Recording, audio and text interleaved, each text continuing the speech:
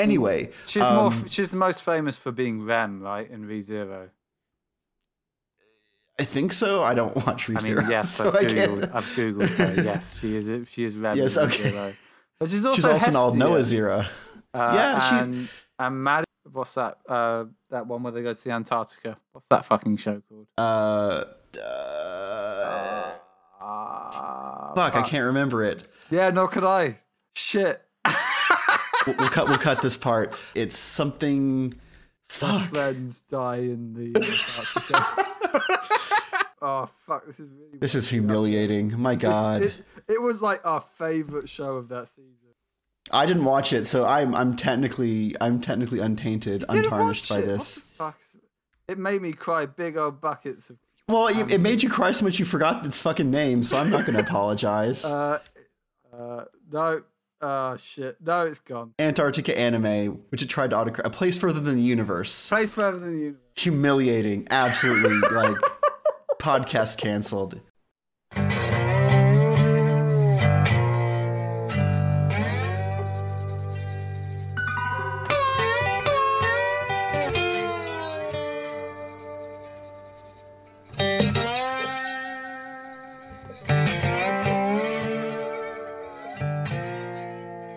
Hello and welcome to Keyframes, a podcast about anime. I'm your host, Ben Halliburton, and with me today is just Andy. Hey, it's just me.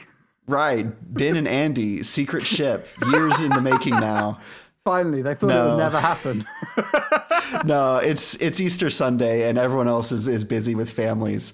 So we don't have families. My mom texted me happy Easter, and happy Easter, Mom. Yeah, I'm sure. And happy Easter, Dad, if you're listening to. Happy Easter, my sister, everyone. But at the same time, it's a week later when you're hearing this, so you've probably heard it by other means, and we are going to be talking about the beginning of the spring anime season. We didn't watch that many shows last season, as you noted probably from the episode. This one, we got a fair amount, considering that there's two of us. We have pretty different tastes. We also have some pretty good overlap. One thing that we're not watching at the same time, although you tried, Andy, is I'm watching Heroine Tarumono. Heroines Run the Show. I'm not going to try to do the Japanese subtitle, but in English, it's The Unpopular Girl and the Secret Task.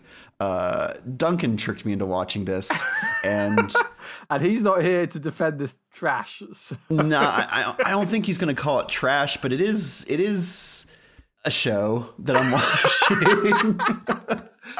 No, I'm kind of mad because I got tricked into watching Boys Over Flowers again, where like this like plucky girl is just like horribly bullied by two guys that we know she's going to fall in love with by the end of the show. And there's this Melville-esque looming to it as I just watch her be like, she like chews them out and they're humbled. Anyway, plucky girl with an annoying voice. It's a Minase Iori voice. So very controversial for having a very mannered, somewhat shrill performance in almost all of her roles. Jeff couldn't stand it, apparently. I think she's fine. Almost all female voice roles in mainstream anime are very mannered, if that makes sense. So someone just like really going for the gold doesn't really surprise me. She is a fairly divisive character for her extremely artificial style of performance. Yeah. I think she's fine. She has like big cucumber slice eyebrows in this anime, which is the main reason I watched it. Yep. Duncan watched it for the very shoujo-y art, which that's fair. He's going to ask us. He's not going to be here, but he wrote in a question about two of the shows we're watching. So he will also ask about Bishi boy art styles there.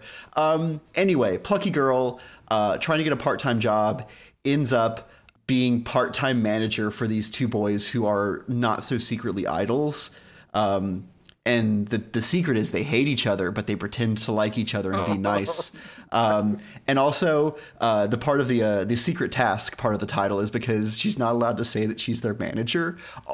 What? The student, their classmates are allowed to know that the two boys are pop stars. They're not allowed to know that some rando girl in the class is their manager in training. Kind of. It's a very. Is there any reason very weird as to why they explained that, or were they just? It's a romance anime, Andy. Okay, because anime. They don't. It's the usual thing of like, we don't want to cause trouble. We don't want to like, if you fuck up, we don't want you to like ruin our reputation. But like, it's her job. She's their manager. So if she fucks up, it's going to ruin their reputation because she didn't do her job. Whether or not she is formally identified with them in public is not the problem at hand here. Anyway, it's been fine. They're really talented. She like got in a big fight with him during their interview, but then she gave a speech about how like even if everyone else in the world likes you and thinks you're famous, I don't give a crap because you're mean. And their real manager was like, I like that attitude. You're hired. So that's the anime. They went on a radio interview show and like got called out by the host for being really fake. And then there are just lots of meaningful looks. So I guess that's going to be the theme of the anime is like being fake. And she's authentic and real, and she's running the show. The heroine, I don't know. She's got a Garu and like a glasses like reading girl as her friends. They seem chill. I'm not going to hate it, but it looks pretty boys over flowersy. But talking about managers that are great this season, let's talk about Paddy P. Cormay. Oh yeah, we're gonna go right into it. Cormay. Sure. Yeah, let's this is. I think your boy Kong Ming. If you're seeing it in kind of translation, it's barely English either way. But yeah, Paddy P means party people. It's like a portmanteau. Yeah, which is the surprise hit I think of this season. I'm really absolute enjoying delight. it. Yes. Ben, do you want to explain what it's about? Sure. Since I'm apparently when I wasn't paying attention, I became a Three Kingdoms fan. I read the books. I've watched the 2010 show. I played a bunch of the Total War game. Yeah. And apparently now I'm watching this. So yes, Kong Ming, that's his courtesy name. He's a Zhuge Liang. My Chinese is terrible and will not improve over the course of this anime season. But he was a strategist for Liu Bei, who is the hero of the Three Kingdoms saga. Liu Bei died, and Kong Ming kind of failed to win a doomed battle that would have saved the kingdom for his son. And in this anime, his dying wish is that he is reborn in an era of peace where he can apply his skills somewhere else. And he gets reborn in modern day Shibuya, which he thinks is hell because it's Halloween, which is very funny. Funny. But then, I mean, the show is like everything, like you can imagine, just after every sentence I say, which is very funny. That'll save you a lot of time. And me too, while I describe this. But he goes in, he sees this girl performing, and he's like, oh, it's an angel. This is what I'll devote my life to, is spreading this music around the world so everyone can feel the peace that I feel right now. And so he does, using his stratagems from the Three Kingdoms period. And also, like, yeah, it's a fish out of water story, but kind of how Dress Up Darling was last season.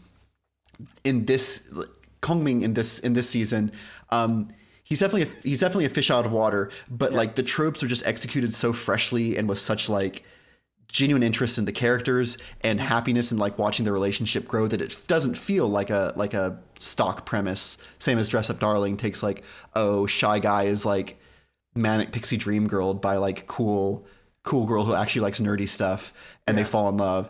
This, I hope they don't fall in love. Duncan actually wanted us to discuss whether we think there's going to be a romance plot in this anime, and the answer is God, I hope not. I mean, God, I hope not. I'm gonna swing for the fences. There's definitely Aiko is the female singer. She's definitely got feelings towards Kome. Whether Kome will reciprocate those feelings or not, being a Chinese feudal lord, he can't. Tactician.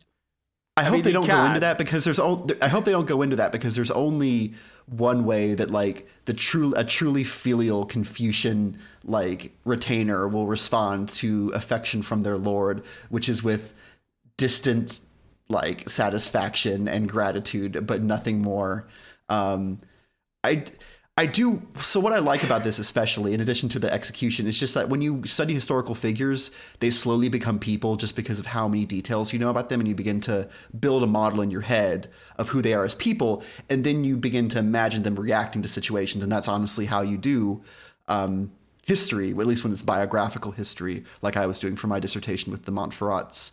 And like with this, like watching Kong Ming react to having a Wikipedia article about him and learning about the blockchain and learning about electric toothbrushes. And like, yes, these are very corny jokes, but just like, he's so delighted to be reborn in this era of peace. There's no war, which is kind of darkly ironic given the Ukraine situation going on right now, but there's war all the time all over the world, unfortunately. But like, he's just so like, Japan is peaceful. He gets to like use these tactics that were used to end lives just to make more people listen to some honestly very good music. I love the singing voice for Aiko. I think is a professional singer. And almost every song that she's done has been like, I would not change the radio channel if this was playing, which is fairly high praise given like the very like sterile like J-pop that often appears in anime. It's yeah, so I mean, it's worth mentioning like the style of music that Aiko is singing is like a EDM, like a Eurobeat EDM type music, which is very like early 2000s, which is why I'm surprised like there is modern technology to the point of smartphones, where I would have really placed the whole show being like an early 2000s type vibe. But maybe it's being deliberately old-fashioned since it is about a man out of time. That works as well. But you are right. It is very nostalgic of an early 2000s era, and I feel that the music really works. If it was, but this is what I was wondering. If she was, say, the same voice of Honey and Clover, which we reacted negatively to purely because the music was so droll, would we have felt the same as Honey and Clover? What am I thinking of? The Netflix series that had the black woman and the white woman. Carol and Tuesday. Carol and Tuesday. Fuck my life. I'm doing all the words wrong. Turns out when it's only Ben and Andy, no one remembers any anime titles. But we didn't enjoy Carol and Tuesday like unanimously. No, partly because the music just didn't speak to us. But do you think if there was the same Carol and Tuesday songs, but in this setting, do you think it would have hit as well or landed? So that's an interesting question and really, really wonderful one to ask. And I hope we can get some good conversation. Duncan will also want you to elaborate on the ED choice because you said it was famous. Yes. So we'll get to that in a second. Okay. But for this, what I like about Aiko is that like when we meet her, she has like 216 followers on social media. She is a nobody. She is on par with us as a podcast. And the big like Kong Ming's tricks have gotten to the point where she has like 1,000 followers. She has a very amateurish take that I think was actually very noticeably missing from Carol and Tuesday. They were professional and they were polished from their first like impromptu like Instagram concert in that empty concert hall. Aiko, like when she's back at his place and he's like, "Hey, play me another song." They soothe my heart so much. It'll really like give me the drive to keep doing what I'm doing, to conquer the world with your music. And she does. And it's just like a very like kind of nostalgic acoustic cover about a breakup that's sung all in English. And it's very like it's amateurish, but not in an incompetent way. It's very raw. It sounds like something that if you sat down with a musician and said like, "Hey, play me something that you really like and worked on." And the show's done a good job also of like establishing that like her connection to music is because like in a way it and her extremely like Three Kingdoms nerd fanboy manager, it and him and her music saved her life when she was in high school, and she loves the music, and so like it doesn't need to be these perfect glossy performances to sell us on her talent as an artist. And I think that's different than Carol and Tuesday, which I think was afraid to show them as not having sprung Athena like fully formed from the head of the god of music. I think that like I don't know whether I completely agree with you, because I still think that like even though she was singing acoustically, even though she was singing like it's still a production. She was still like it was still beautifully produced and was still really high quality. Like granted, I think I do agree with you. Like Carol and Tuesday, everything was perfect from the off. which just to me falls in line with all the other Idol shows which I watch, which it's all produced purely to make a CD so that people will buy it. No one's gonna have a CD that where the first 4 tracks kind of suck because they're not very good yet. If anything, like I was thinking about, like compare that to Akebi-chan and the the guitar performance in that. Like that to me, you could hear her voice breaking, you could hear her uneasiness singing, and that was a truly beautiful moment. That must have been very hard for a professional to have accomplished. Like. Mm-hmm. The ability to be an amateur, like, or to remind herself what it's to be like to be of that amateur level.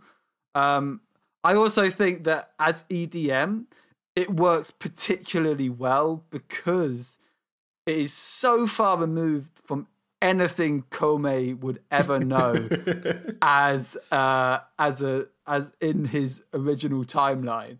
Like, which is why the OP is so funny, where he's just like doing it. I love the OP.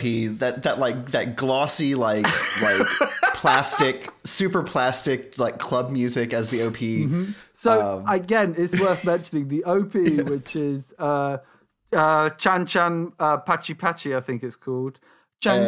Translates as Chitty Chitty Bang Bang as they say. that doesn't quite. I don't think that quite translates. And then the other one, which is 24. Well, because of cultural baggage, obviously. Yeah, if it was real Chitty Chitty Bang Bang, that would be something else. And then also, I think it's called. They are both very famous early 2000 songs that have been remixed expertly for the anime. Which again places it in a time which is early 2000s for me. A Japanese cover of the Hungarian song Chiki Chiki Bam Bam. That's the opening. And that's the opening. Yeah, Chiki Chiki Bam Bam. Ending theme song is Mihimaru GT's hit from 2006, Kibun Jojo. I'm super pumped. Yeah, that's it.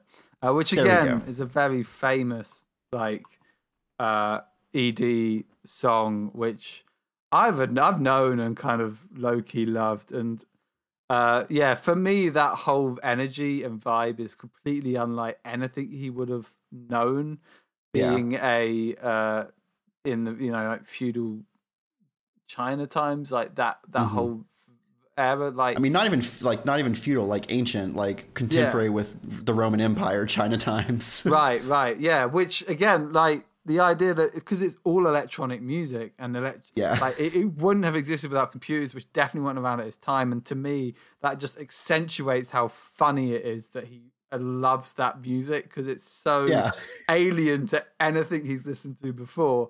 I think it's surprisingly great. I really am enjoying Paddy P. Koumei.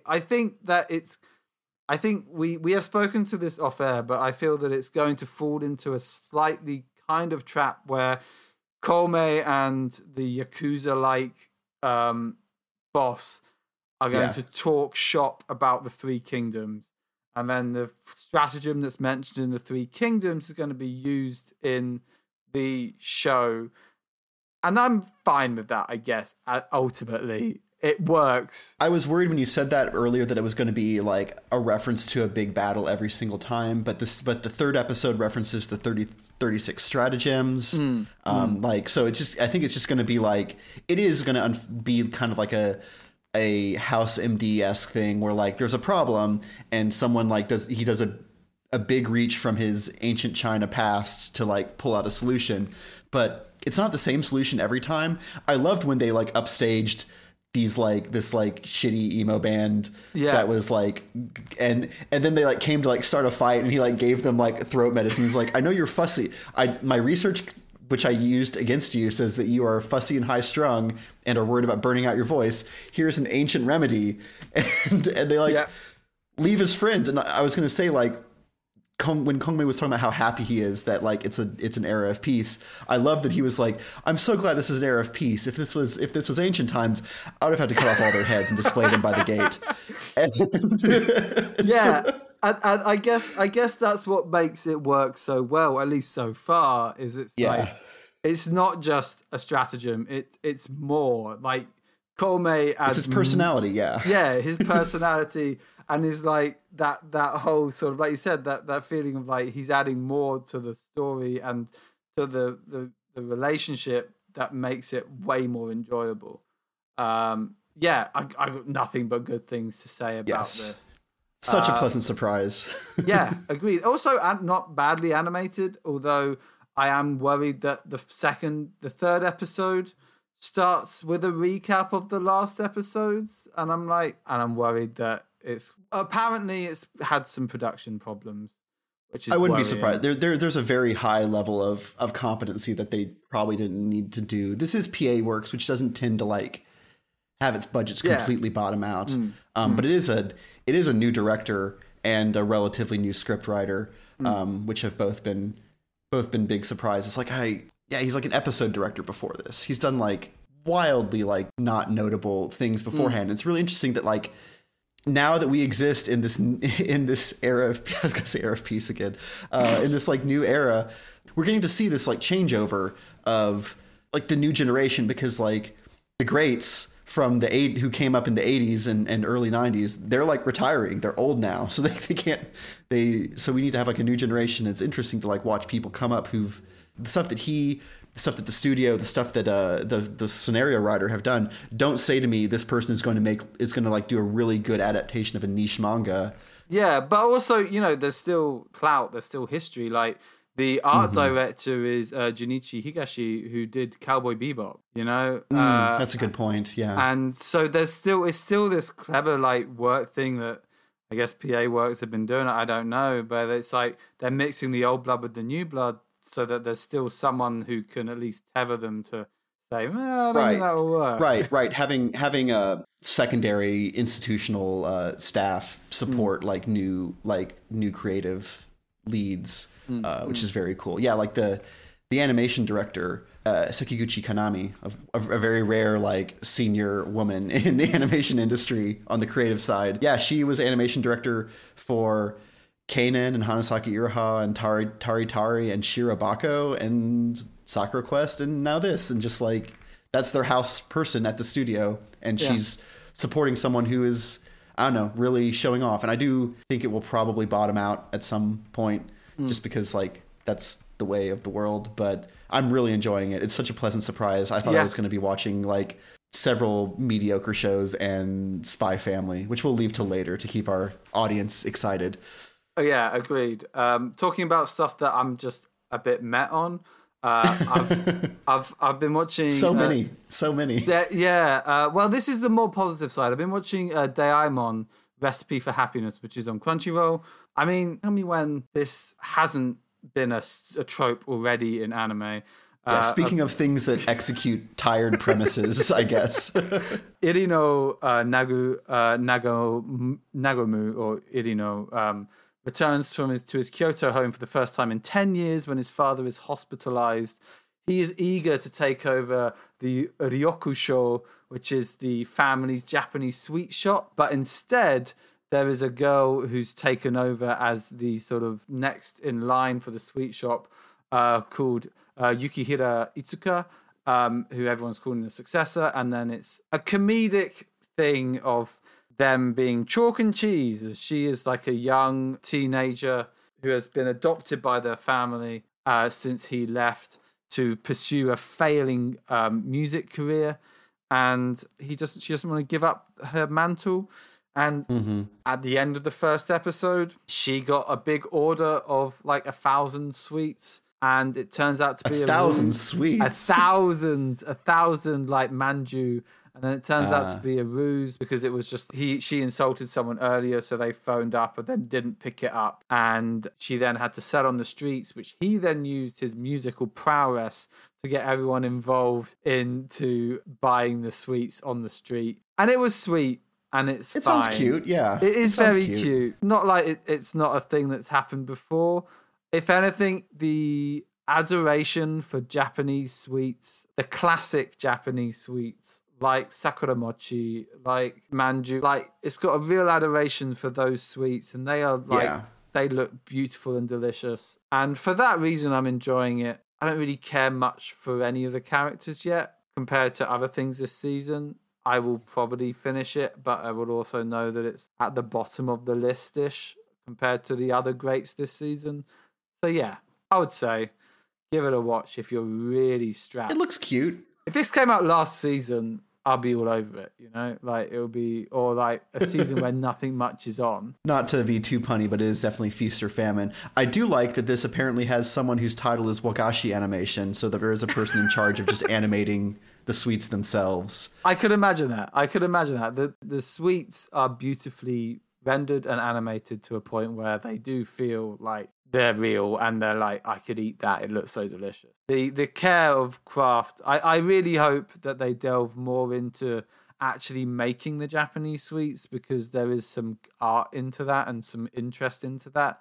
But they didn't seem to really care about that in the first episode. But I don't have much more to say on the matter. Is there a show you're watching that you have more to say about? I mean, shall we delve into Aharon-san wa Hakarenai? I don't know whether you watched that. Yeah. Aharon-san wa Hakarenai, which, yes, I haven't watched, but I saw it, and I thought, Andy likes Ren-chan, so he'll probably watch this. Am I right, Andy? Yeah, you're totally right. You're totally right. The reason why I know about it, I was like, the manga my wife was very into it, the same artist who did Denki Guy. And so it's about a girl called Aharon-san who doesn't understand doesn't understand personal space. She's got a very small, quiet voice to the point where the main character, the male role, Raido, he thinks that she's ignoring him when he tries to introduce him. Actually, her voice is so quiet that he can't hear her. And it's kind of a slice of life about him and Aharon-san kind of getting together, and Aharon-san just not understanding personal boundaries. And it is funny. It has its amusing moments. It's slow, though. My problem is unlike the other slice of life in this season, like Kaguya-sama, like Shikimori was a better example, like, it's really slow. The first episode went at a pretty decent pace, but the second episode was so slow. And I was like, are they setting stuff up, or are they just afraid of running through their jokes too fast? I just think they're afraid of running through content too fast. I can't understand why. From recollection, they have 13 volumes, Andy. This manga's been running since 2017.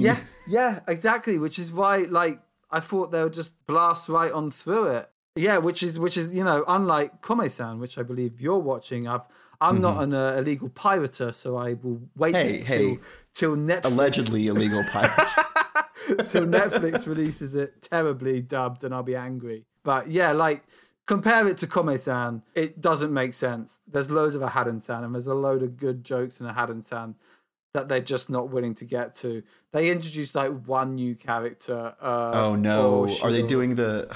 I don't know. I don't know. That's how Jahi-sama fucked up. Is like every episode they could only introduce one new character an episode, so it took them half the season to build the ensemble. And by that point, like, I was so checked out, and then I kept watching it for another 10 episodes.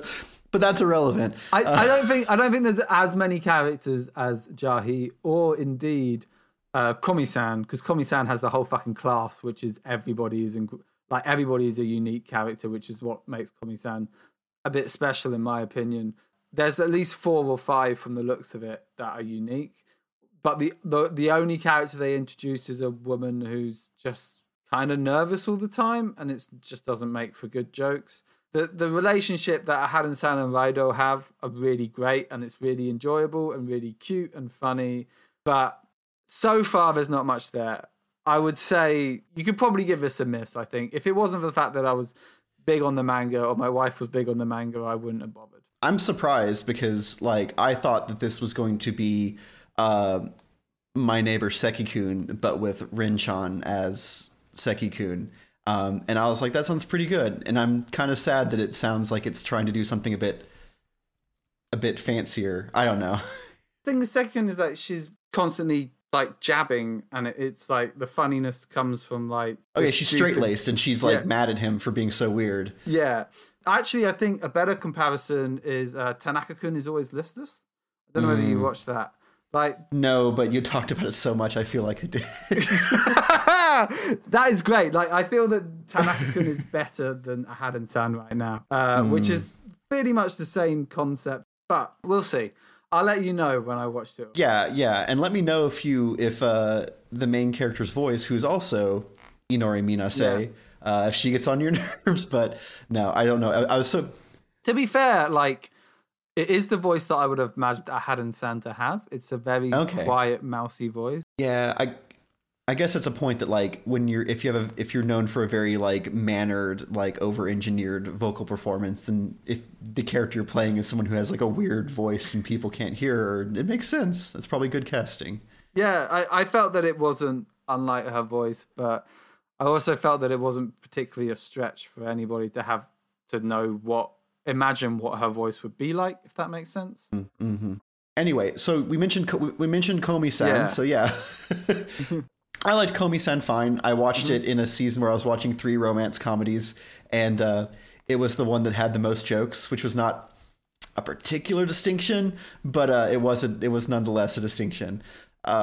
Second season, what it reminds me of, although I hope it doesn't end up as dire as this, is it reminds me of the second season of My Next Life as a Villainess, All Routes Lead to Doom, where they've had the really tight first season, or not necessarily tight, but like very like coherent first season. And the second season, they're moving the plot forward, but they're also trying to circle back and pick up all the parts of the manga that they didn't cover now that they have a second season.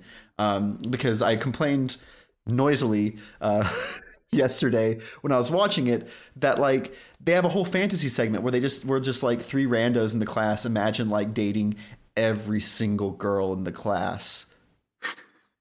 Literally. They just imagine Chunibyo girl. They imagine hanging out at her apartment, playing video games, and the guy eats shit really bad, and she's like, hey, no, come on, give it to me, I'll beat it for you. And then like he like sneaks a look at her when she's concentrating, and she like makes eye contact and smiles brightly, and there's like the anime halo, and it's just like, oh, that'd be nice to date her.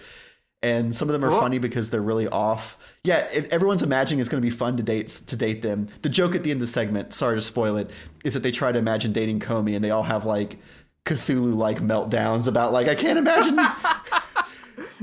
That reminds me of like the last few episodes of Eromanga Sensei, where there's like an episode, like a character where they all have like confession scenes with the main guy. Which was also really weird. Yeah, that sounds odd, but hopefully it will continue. No, it is. It does feel like a victory lap, and I kind of wish that like the Netflix model would allow for you to have a pack-in OVA. I think that would be a perfect way to get that out of your system, and then you can have a second season that's plot. Not that Komi has or needs much plot, but like literally not. Like there's text along the bottom of the screen that's like, this is a delusion, this is not canon. And I'm like, okay, good. So this is just for jokes. Yeah. All jokes here. I'm going to keep watching. The level of animation quality is very high. They've kind of established that Onomine, the best girl in the show, the like chill one, who just like kind of wants them to get together, is going to be like someone who regularly hangs out with Komi, which is good because Komi needs to hang out with someone besides Tadano and Najimi. Yeah. She needs to actually have more friends. And I believe True Best Girl has not come in yet. I will let you know when she... Oh, this is ominous. Yeah. Yeah. You'll know. She's a Gyaru. She's not in it, though. Oh. Not in it yet. I mean, I love Gyaru characters. I rewatched Oshete Galko-chan recently, and that's a delight for Gyaru. It is. We can't watch that or talk about that show anymore. Yeah. No, I mean, no. I'm a fan of Chinatown, and that's made by Roman Polanski. Love the art, but always just shit on the artist after you bring it up, which we have done. Yeah. Oshete Galko-chan's creator is a super creep. I think do not give him money. I think he's in prison now. Okay. Yeah. Well, I'm anti-carceral, but I guess it's a good short-term solution. But yeah, like I was gonna say, going back yes. to Komi-san, the ending is marvelous. I have not seen the anime, but I've seen the ending, and the ending is like this super sort of like pastel driven. There's no hard lines around the characters. It's all fill-in colors, and it just highlights how beautiful the mangaka made it so that every character is unique, and even if you can't see their facial features or their body, their outlines, you know who they are by the way they act and their movement. And it's like a masterclass of animation and sort of showing how characters can be individualistic without having defined expressions or bodies. And it's wonderful, absolutely wonderful to explore. I absolutely agree. It's up there with the Koumei, the Kongming OP for just like ridiculously like artistically ambitious. Although I think the Komi one is definitely a lot more like creative to have this like no line work picture of a classroom as everyone's like going home for the day. Yeah, it's a nice ED song shot as well. Right? Yes, you're just watching people just like pack up and file out and leave, and like people are playing in the foreground and people are playing in the background. It's the kind of ED where you can watch one person and they'll do a whole thing that's very distinctive to their character. And you can just kind of enjoy it. And there's lots of in-jokes like Ren coming back to hide inside the cleaning locker so that she can accidentally run into Komi on the way out. That's very... Their imagining of how it would be to date her is extremely funny because it's not who she is the joke. It's just like no one actually understands what a weird pervert she is. So they imagine her as a very straight tsundere. They're just like, oh, you give her a gift and she'd be like, I hate these earrings. And then like she comes back from the bathroom wearing them and she's like, let's go home now. And it's like... I am looking forward to watching the very bastardized translation of it on Netflix, which if you are finished, yes, we'll move on to the other Netflix show that I am watching. Yeah. Let's do it. Let's fucking do it. Which is Tiger and Bunny 2. I know that everybody was on tenterhooks when the original Tiger and Bunny, created all the way back in 2011, ended. Jesus. I'm 10,000 years old. Let's keep talking. And then a succinct 11 years later, they thought that they'll do a sequel. To the point in which... I'm not going to lie, I've completely forgotten everything that happens in Tiger and Bunny 1. I even forgot Tora's main superhero power, which was he has exactly the same power as Barnaby Brooks Jr., but he can only do it for 5 minutes. But at the end of season 1, it went down to 1 minute. So he's even shitter. But I don't know if you remember season 1. I don't. And the anime doesn't seem to care whether you have either, because they have explained precisely none of what happens. All that I roughly remember is something about Ouroboros and Barnaby kind of wanting to kill Ouroboros, which he didn't at the end of the first season. And then at the beginning of the second season, you see him like being attacked by 2 new characters who are in Ouroboros, and then it cuts to essentially the same sequence, the same animation sequence of the first season, which was like this high-speed robbery on a motorway that then the robbers crash and then they apprehend the robbers. But it's exactly like to the point where we were watching it and we were like, are we not watching season 1? I had to literally check where I was watching season 2 because it was so... Because Netflix will do that to you, yeah. Yeah. And no, it was because they then introduced some of the new characters like Karina and Keith Goodman and the 2 other best characters. One is called I Am Thomas and the other one's called Black Man or something, or Black Knight. Oh no. And it's so funny. It's such like a meme, like they're called I Am Thomas. It's so wild, the characters. But you know, it's still good. Like Tiger and Bunny is enjoyable. Like the central core of them being like superheroes to the point where they've got adverts and like advertising slogans on their body still strikes to me as like a really satirical view on modern day superheroes, which I really enjoy. And then also like the actual story that they weave seems to be still interesting. So second episode revolves, at least what we watched, revolves around one of the two new characters called Mr. Black, and he is Thomas, which is a name that I love. It's so fucking dumb.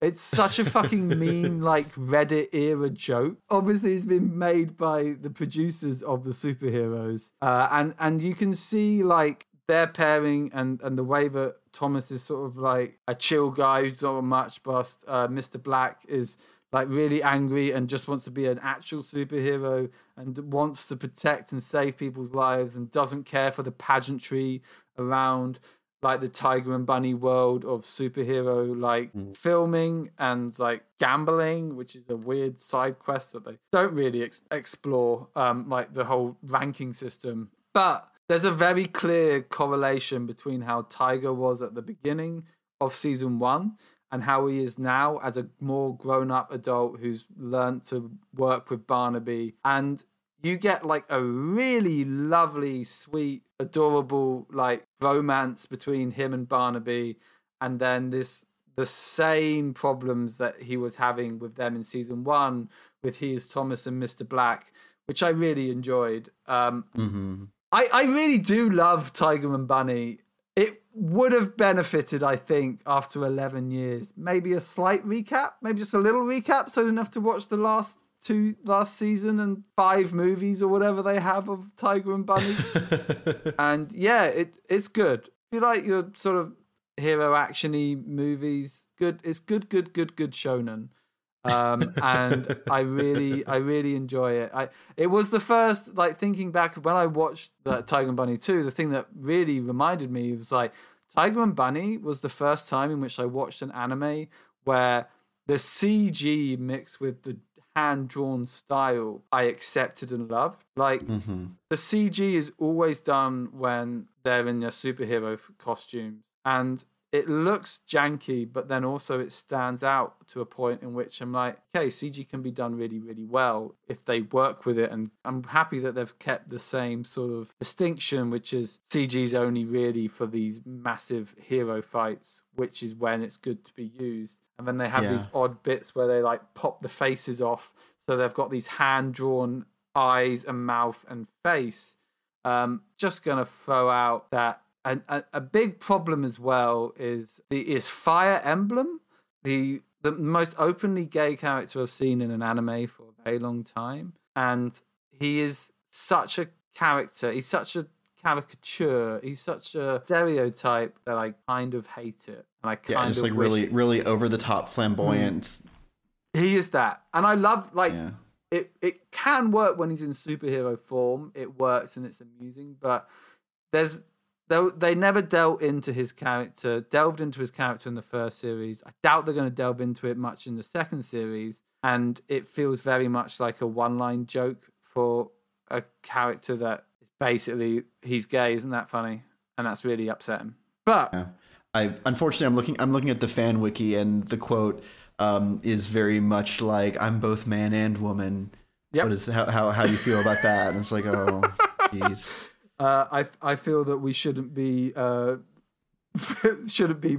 looking at something from like 10 years ago. It was done 10 years ago, but like even then, even 10 years ago, it felt trope and pastiche. So it's like 30 years old sort of tropes that they're still dishing out, and it's kind of unacceptable. Who knows? Who knows if he gets an arc this season? I very much doubt it. I might just want to leave that in the past. Yeah. What next? Except for Spy Family, everything is you. So rock your way through Shikimori, Mahjong, Kaguya-sama, and if you want to talk about Chachiku-san. Sure. Shikimori-san is not just a cutie. It's a show where a guy called Izumi Yu is dating a girl called Shikimori, and she is cute, but occasionally she will do stuff that's very like cool and manly and like, or I guess what is presumed to be manly, and he like loves her for that. He thinks that's very attractive, and he blushes, and he's like, it's very cute, but she then wishes that he sees her as a cute girl and not this sort of cool dere type girl. And that is the central of all the jokes. It's fine, it's fun, it's cute, it's well animated. It doesn't feel like Izumi and Shikimori have ever kissed, and I feel that their relationship is very much surface level for the comedy. I really wish that they'd progress a bit more with that, but I highly doubt it. It's good, it's well animated, it has some really good jokes, it has some very good setups, it's got a very good supporting cast of characters too, who all seem to like them. And again, interesting, Izumi has like a central family of both a mum and a dad who both know Shikimori and are like, say hi to Shikimori. I hope you get, and yeah, like, and that sort of stuff is really cute and adorable. I just wish there was more of it. I wish there was actually some semblance that Shikimori and Izumi were a couple. I don't even think they hold hands, but I have a feeling from where they are now, it's kind of a new relationship, but maybe not. I don't know. Yeah, who can say? It's anime, so it's yeah. They could be fucking, and we wouldn't know because they won't hold hands. They'll just be like cute couple. It's good. I like it a lot. You'll probably get a lot out of it, Ben, but it's another romance anime on top of a... Yeah, I'm trying to dial that shit down, honestly. Unfortunately, after the past 2 seasons, I need to stop watching a romance anime because I like the character designs. I've already done it fucking once, watching Heroine Tsurumono. But what I would say is a romance anime that elevates itself above all other romance animes is Kaguya-sama Love is War. Season 3 is well underway. I mean, you can listen back to all our gushing over the last 2 seasons of Kaguya-sama. This is more Kaguya-sama that we know and love. It's one of those things in which I think of like the Shonen Jump current canon right now, which Kaguya-sama is one of. And it's like, you get the premise from the first 10 episodes. And it's like this high situation comedy where Kaguya-sama and Shirogane are both madly in love with each other. They both know that each other are madly in love with each other, but they've got such high opinions and of themselves and such like strong feelings of themselves that they are wanting the other person to break down to confess to first so that they can confess back to them. And that is the whole joke throughout everything. And it works sublimely because you've got those two trying to one-up each other in this like battle of love, which is purely farcical. You then get Chika, Yu, and a couple of the other supporting cast who are like these weird like chaos agents to really sort of make them not wishing to confess their love to each other even higher, which just adds to the tension and adds to the comedy. And then on top of that, you got this narrator who at first I was like, you're pretty annoying, like, why are you here? But now I can kind of see why, because you hear his voice and you know that you're in safe hands. You know that you're going to be taken for a 20-minute enjoyable comedy romp. It's that teenage romance thing where you're like, I know she has feelings for me, but if I am wrong, then I will be destroyed. Yeah, your life will end. Yeah. And they both are feeling that way. And the anime or the manga will end when that relationship is up. For them, if they get together, that's the end of the show because the comedy relies on them not getting together. Right. It's almost taking advantage of the fact that like it's expected that like romances get drawn out as long as possible. Because I was going to ask you, like, doesn't some of it feel a bit stale after 3 seasons? No. And you're saying no. Categorically no. Categorically the for me at least, the unlike a lot of other shows, the fact that they're not together is just funnier for me. The latest, well, the first episode is Kaguya is like a rich girl. She doesn't understand technology and a lot of common stuff. Kaguya-sama gets a mobile phone and, you know, they swap information online. And then there's this whole thing about read receipts where Shirogane knows that Kaguya-sama has read his message from 3 hours ago and just doesn't know how to reply to it. And so she's just sitting there like a little schoolgirl off, like in her room, like fawning over this message, being like, oh, how do I reply? What do I do? What do I do? Meanwhile, her servant, I knows about the read receipts thing and doesn't know whether she should tell her because then she'll get into trouble, or whether she shouldn't and she should find out. And it's like this piling on of relationships and expectations. I can't say how happy I am to have more Kaguya-sama in my life, which I guess, unless there's anything else I've missed. So our list has Shachigu-san wa Youjo Yurei ni Iyaseratai, which we had talked about a ghost trying to like haunt an office lady. I heard it was really boring, so I demurred. Duncan heard it was really boring, so he demurred. And I believe you found it really boring, Andy, so you demurred. I watched like 10 minutes of it, and I got pretty bored. It wasn't unentertaining, it just wasn't doing anything quickly. Also, it was a baby ghost, which made me realize that there are dead babies in this world, and that made me sad. So I didn't watch that. Similarly, Skeleton Knight starts off first opening second is a bunch of wenches are getting raped. I sighed and turned off and was like, is this really what we're going for? Is this Overlord but with the edge of Goblin Slayer? Is this what isekai anime has become? I just sighed and turned off, and we moved into something else. So, which is, I believe, Spy Family. We can skip Mahjong Soul Pong, but I mean, it's 2 minutes. It's great if you like the Mahjong. If you like Mahjong Soul, which is the one video game on the Android that actually does good Mahjong, like Mahjong rules, and it has an online Mahjong server that's fairly active, which is constantly surprising. The anime has nothing to do with Mahjong at all. And it's 2 minutes long. To be honest, it's the perfect format. You don't want a 20-minute Mahjong anime. You want a 2-minute dumb jokes where these characters who are in the anime as like your XPs as characters, like just laugh and then, you know, do random shit. It's fine. It's funny, but I guess, but I'm watching it just when it's on, and it's not amazing. If it wasn't for the fact it was 2 minutes, I wouldn't have given it the time of day. Unlike the clear best thing of the season. Yes. Finally here. Finally arriving at Spy Family. Spy Loves Family. It's so good.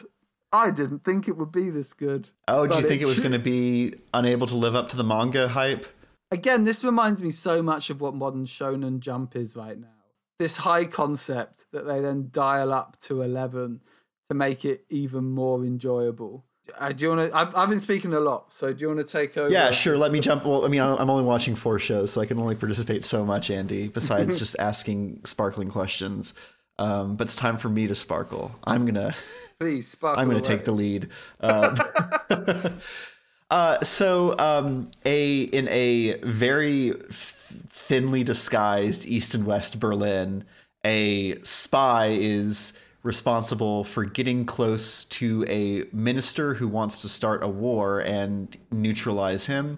So he has to adopt a daughter to join this private school where the minister's daughter goes. He accidentally ends up adopting a psychic girl who's a runaway from a secret testing experiment. And this girl is not psychic in the like Fifth Element kill all the baddies way. She's psychic as in she knows her dad's lying to her and is a professional spy, saboteur, and murderer. She can read minds, right? Yeah, she can read minds. She's psychic. Yeah. So yeah, she's psychic and she knows that her dad is a dangerous man, but she's so excited for the chance to finally stay with the family because she's been returned over and over that she like decides to help him. And then he meets a wife who's also secretly an assassin, and the little girl like arranges for them to get together because she thinks that'll be really interesting to be around. And it's very funny. It's full of great performances. The art has this nice like limited color palette that makes it feel really like post-war comics sort of feel to it, while at the same time being very manga. The little girl, what's her name, Anya, is just like the most little girl anime character design. She's got like this weird cone, like Princess Leia cones. Yeah. It's good shit. I'm enjoying it a lot. Duncan has some questions for us, but I want to hear what you think first. Yeah, I'm enjoying it a hell of a lot. I really love for me, the stuff that I really love is like the weird spy stuff that they do, which is just like telephonographs and sort of like little coded messages where he's sitting on the and then mixed with the comedy where you got this cool spy stuff then mixed with comedy where he's reading the newspaper and then he tears it in half when he's like, I've got to get a wife, and then he like tears it in half and then it cuts back to him keep reading and he's like, you see the newspaper in half, and he's like clearly had to keep reading it. And yeah, like the way that Anya is this Esper that she knows like already knows that Lloyd is dangerous and like a spy, and then realizes that Yor, who's the wife, is also a spy. An assassin. Yeah, a professional killer. It's really pleasurable, and like it's the second episode, for example, is a perfect example of this. Like, Lloyd would meet Yor, and then they're like, "Oh, I've got to go to this party," and then they're like, "Sure." Lloyd then has to go and do an assassination on the same night. Yeah. Then have this amazing attempt to steal jewels. Steals a ring for like Yor to propose to, and then like he's then late for the party. She is then stood up and has this emotion, like pretty, I think, heartfelt and honest feeling of being in your 30s and single. And, 27, but yeah. Oh, sorry, 27. And which means she's 2 years past Christmas cake date. So by Japanese culture standards, she is like wildly spinsterish. Yep. And like all these emotions flowing through her, and then he appears, but with blood all over his face, and he's like, "I'm a doctor," and like the way that he makes this thing up, and then the way that she like falls for him because the woman who's clearly stirring shit is like, she had massages because she's a whore, when really those massages were like a way for her to excuse having assassination attempts. And then his response was like, people have to do a lot of stuff to get out of money and to look after their family.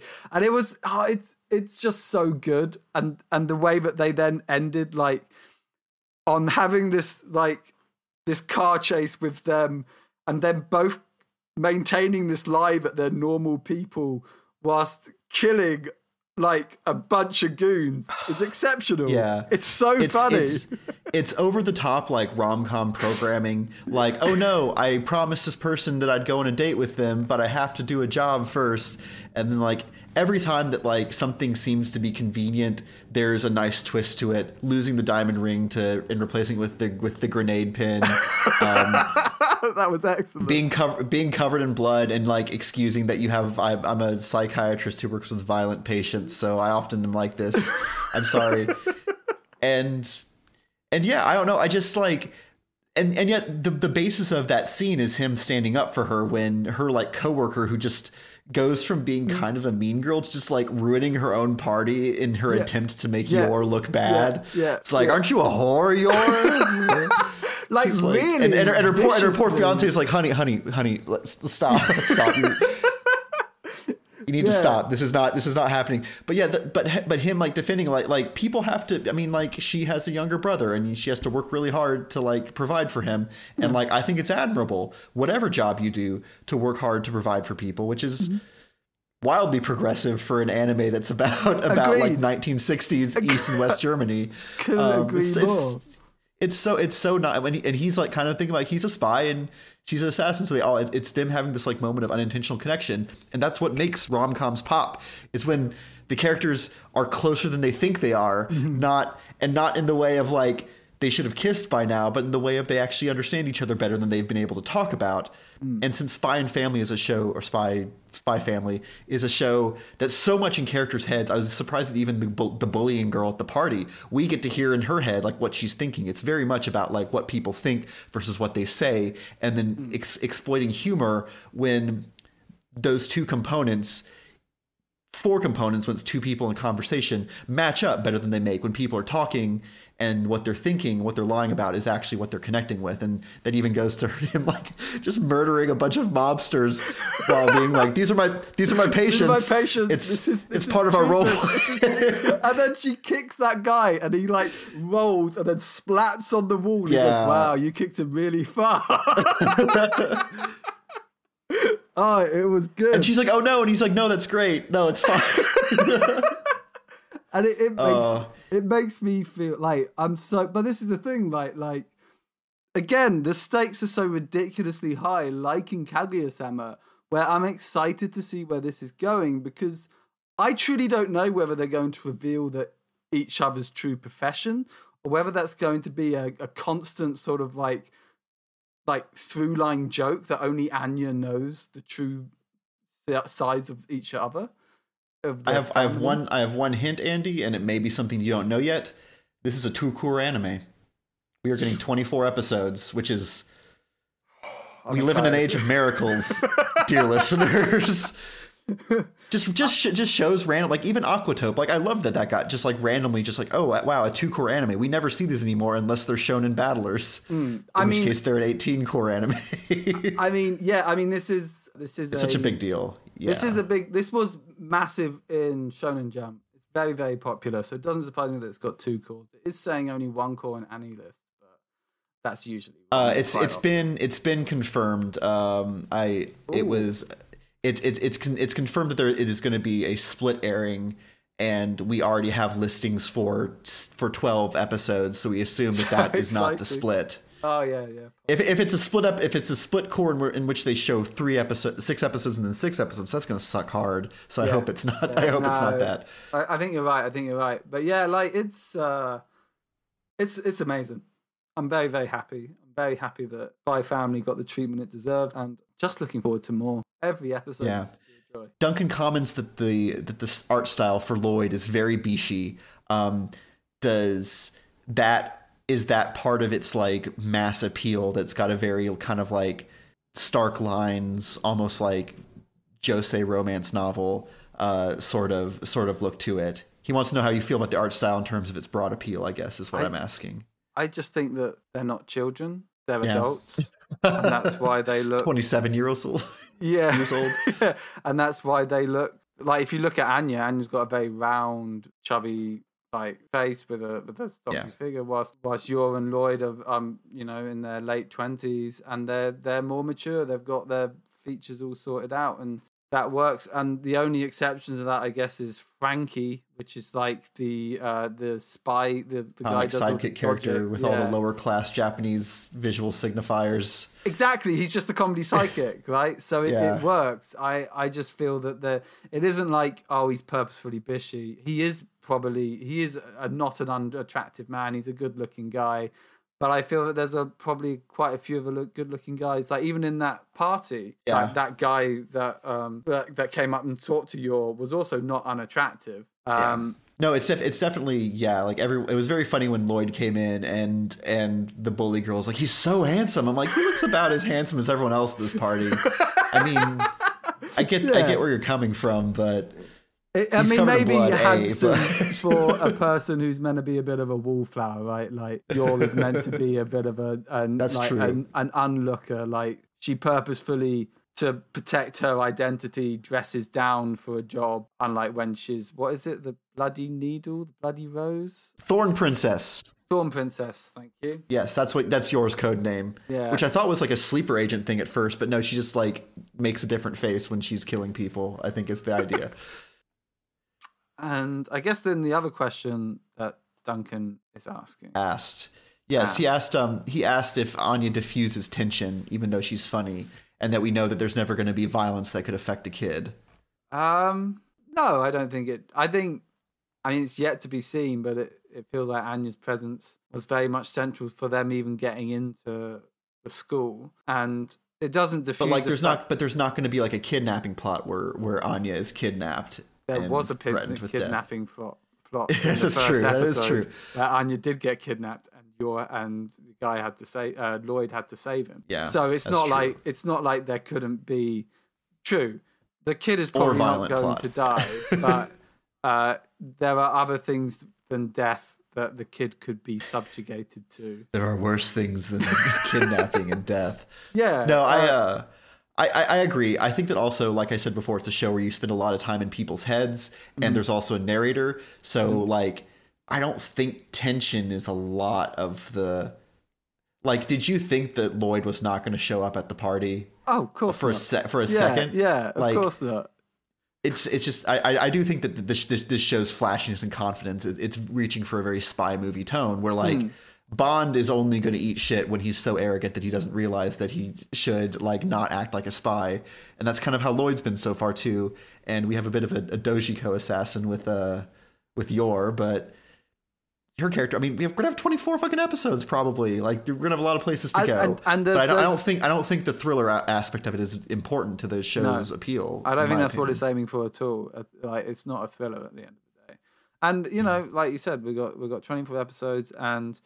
There's 64 chapters of the manga, so there's loads of content for it to build on. The other thing I'd just like to add is how beautiful is that OP? Like talking about openings, like the animation style is again like very Eastern European. Like I wouldn't even know how you describe that. It's again like kind of like fluid. There's not really it's not really models that it's working off of, and it's very color based instead of line based. I think. It's wonderful. It feels almost. I want to say Picasso, but I think that is the wrong artist that I'm thinking of. But yeah, that is like I've never seen anything like that in an anime, and it really fucking works. And also brings home, like you said, that East-West Berlin style. I mean, the city that they're living in is called Berlin with a T at the end. Like that's the degree to which they're being open with their influences. As a person who came back from Berlin 2 weeks ago, I really should have picked up.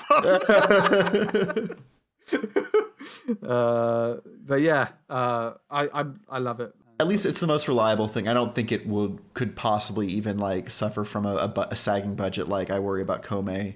I do wonder if it's going to become repetitive, but that's just the experience of watching anime and worrying that it's going to become repetitive. I mean, that's just Shonen Jump, isn't it? Like, that's just the nature of manga and stuff. Good season. Yeah. I'm really happy after last season where I was like, well, maybe this is just how like anime is going to be post COVID. It's just like two shows worth watching every season. And I was like, oh, Spy Family is going to be there, so it's going to be fun. And then I was like, oh, hey. Three Kingdoms, and now I like every show I'm watching. Even Heroine Tarumono is fine. It's like higher production values than Boys Over Flowers, so there's that, I guess. All right, let's go ahead and wrap it up there. Next episode, I believe, will be us doing a tween of Gundam 0080 War in the Pocket, which is a 6-episode OVA about a boy's perspective on the 1 year war, the original war for Gundam. I watched it way back when. It was going to be a spotlight anime multiple times. Never made it to the front and center stage, so we're going to do it now. Exciting.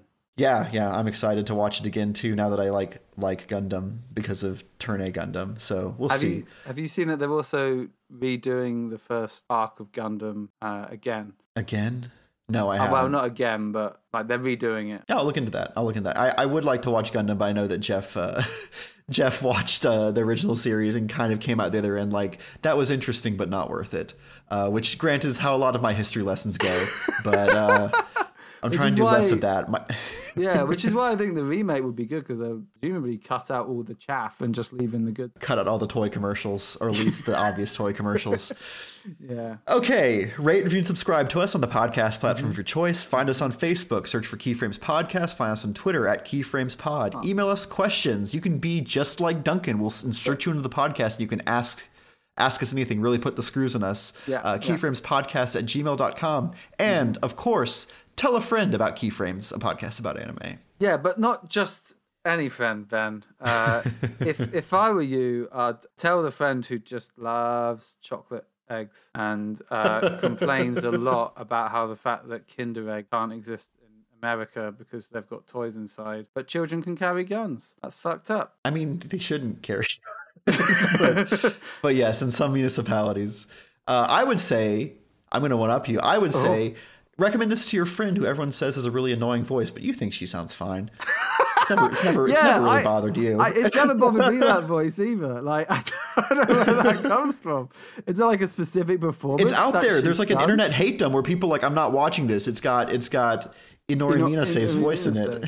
But she's massive. She's in loads of shit. She's in two things. Everyone's got to hate someone. Yeah, I guess. Aya Hirano's not doing work anymore, so they have to find a new hate object. Fair enough. Yeah. Tell your friends who hates Aya Hirano. No, don't tell that friend. That friend's wrong. Say goodbye, Andy. Goodbye.